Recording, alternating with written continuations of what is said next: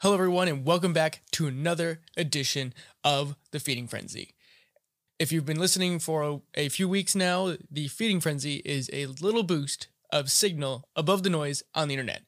It's my take on what I've absorbed in the last week or so, and I talk about it here with you in an impromptu conversation as if I was just talking to my friends about the things that I was interested in my week. With that, if you have anything either tangentially related to anything I talk about in these episodes, I would love to hear it, or at the very least, feel free to send me anything you find interesting that may become something that's on the Feeding Frenzy itself, or we can explore in more depth on Feeding Curiosity, either in a podcast or as a blog.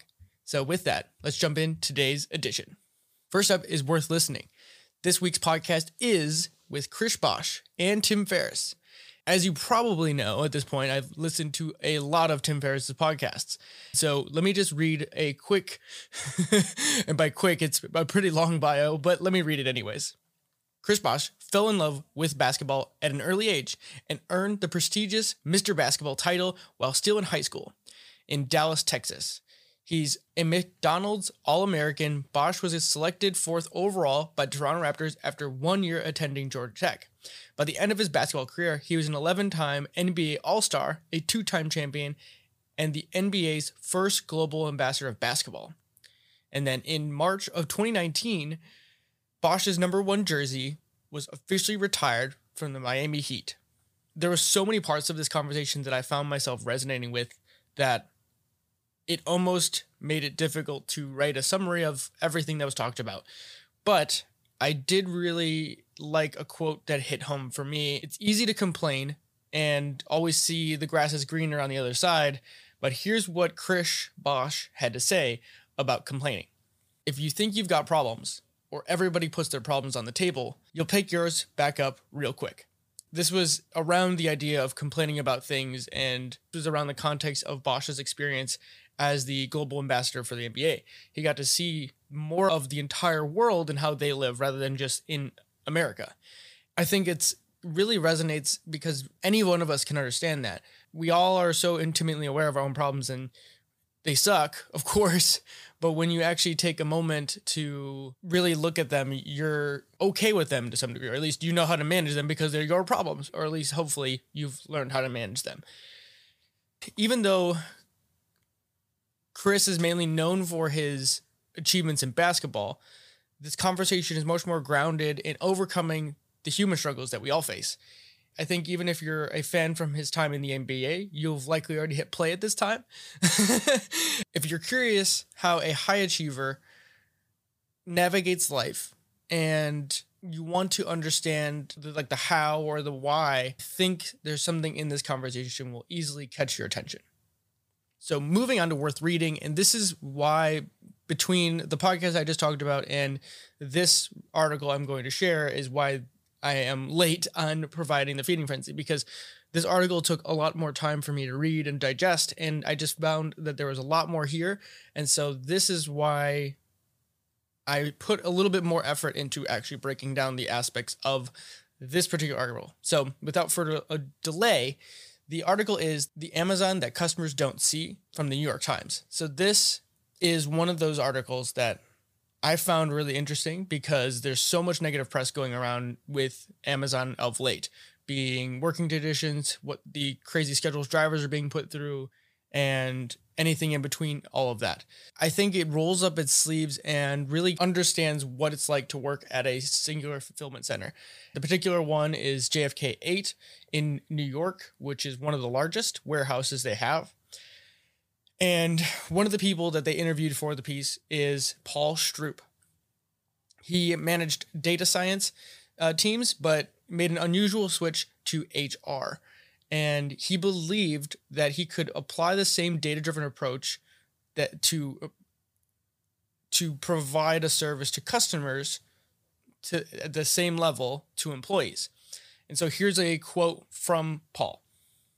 Amazon can solve pretty much any problem it puts its mind behind. The human resources division, though had nowhere near the focus, rigor, and investment of Amazon's operations, it felt like a different company. Even though he tried to make positive changes, and he did make positive changes within the company, He would later leave Amazon and join Shopify because there seemed to be a lack of long-term thinking to improve worker experience. Another part of the story that I really resonated with is some rather negative views about people and how much they're motivated to achieve. Company data showed that most employees became less eager over time. Mr. Bezos believed that people were inherently lazy. What he would say is that our nature as humans is to expend as little energy as possible to get what we want or need. And that was from David Nykirk, former HR vice president. I can't help but recoil by this type of thinking.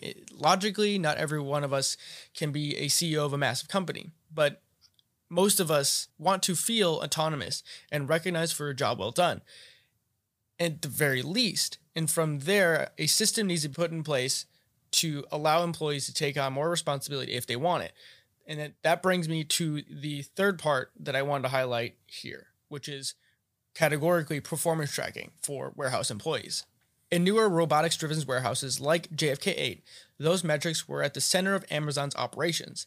A single frontline manager could keep track of 50, 75, or even 100 workers by checking a laptop. Auto-generated reports signaled when someone was struggling.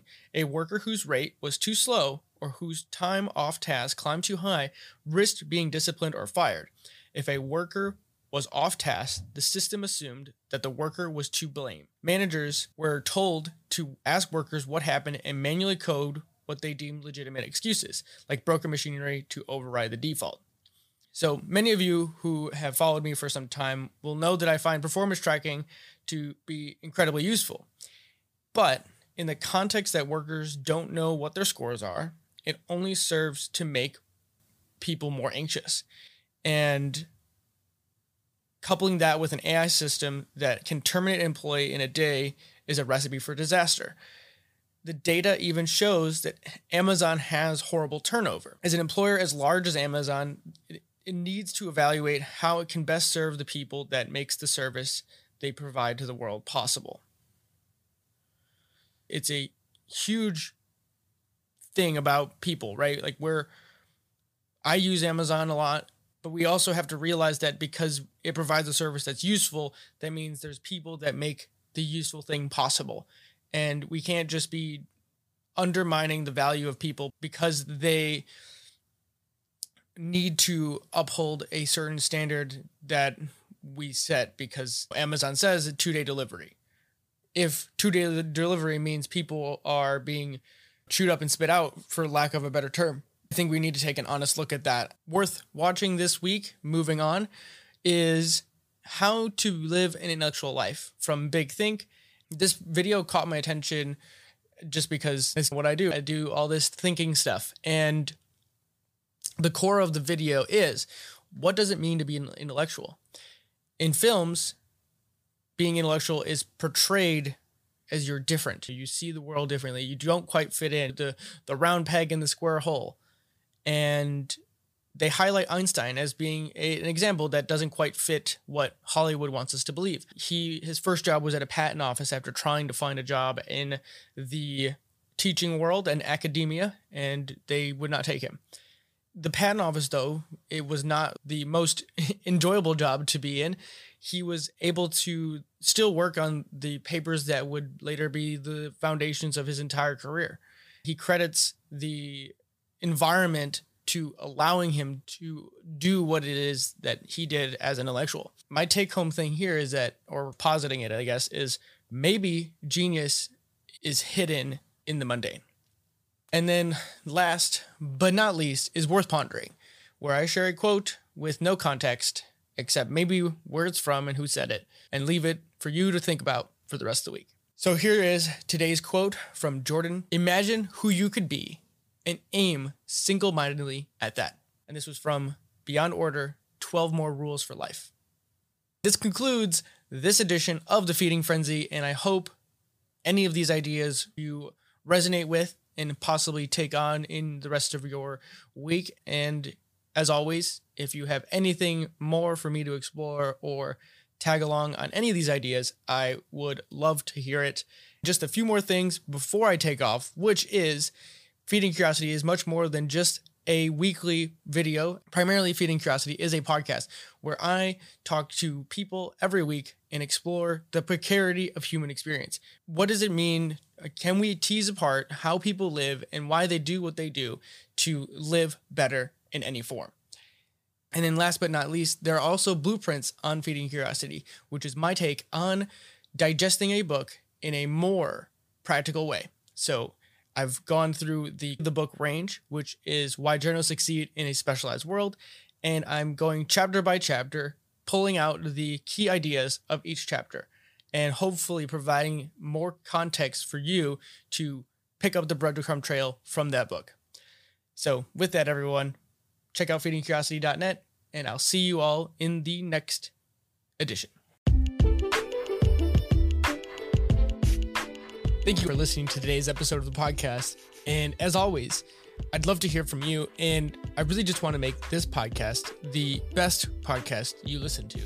Meaning, if there's anything that you really enjoyed or any feedback for us, I would love for you to reach out on the social medias. You can find Feeding Curiosity across LinkedIn, Facebook, and Instagram in the usual places just by searching Feeding Curiosity. You can also send us an email or a message through the website. You can also support the work that we're doing here, including the podcast and all other content that we produce at Feeding Curiosity by either going to anchor.fm/feedingcuriosity/support, or you can head over to the website and hit the support button and support us directly there as well. By supporting the podcast, you effectively keep us from having to deal with sponsorship and keeping the relationship that me and you, the listener, have as honest and open as possible.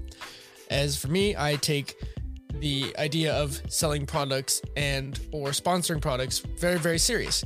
Honestly, I just want to provide access to information to as many people as possible with as little of a barrier of entry as possible. At the very least, if you want to do anything to support the podcast, leave a review on the platform of choosing to subscribe, like, rate it, all of that. It helps out a ton. Again, thank you all for listening, and I hope you join in on the next episode.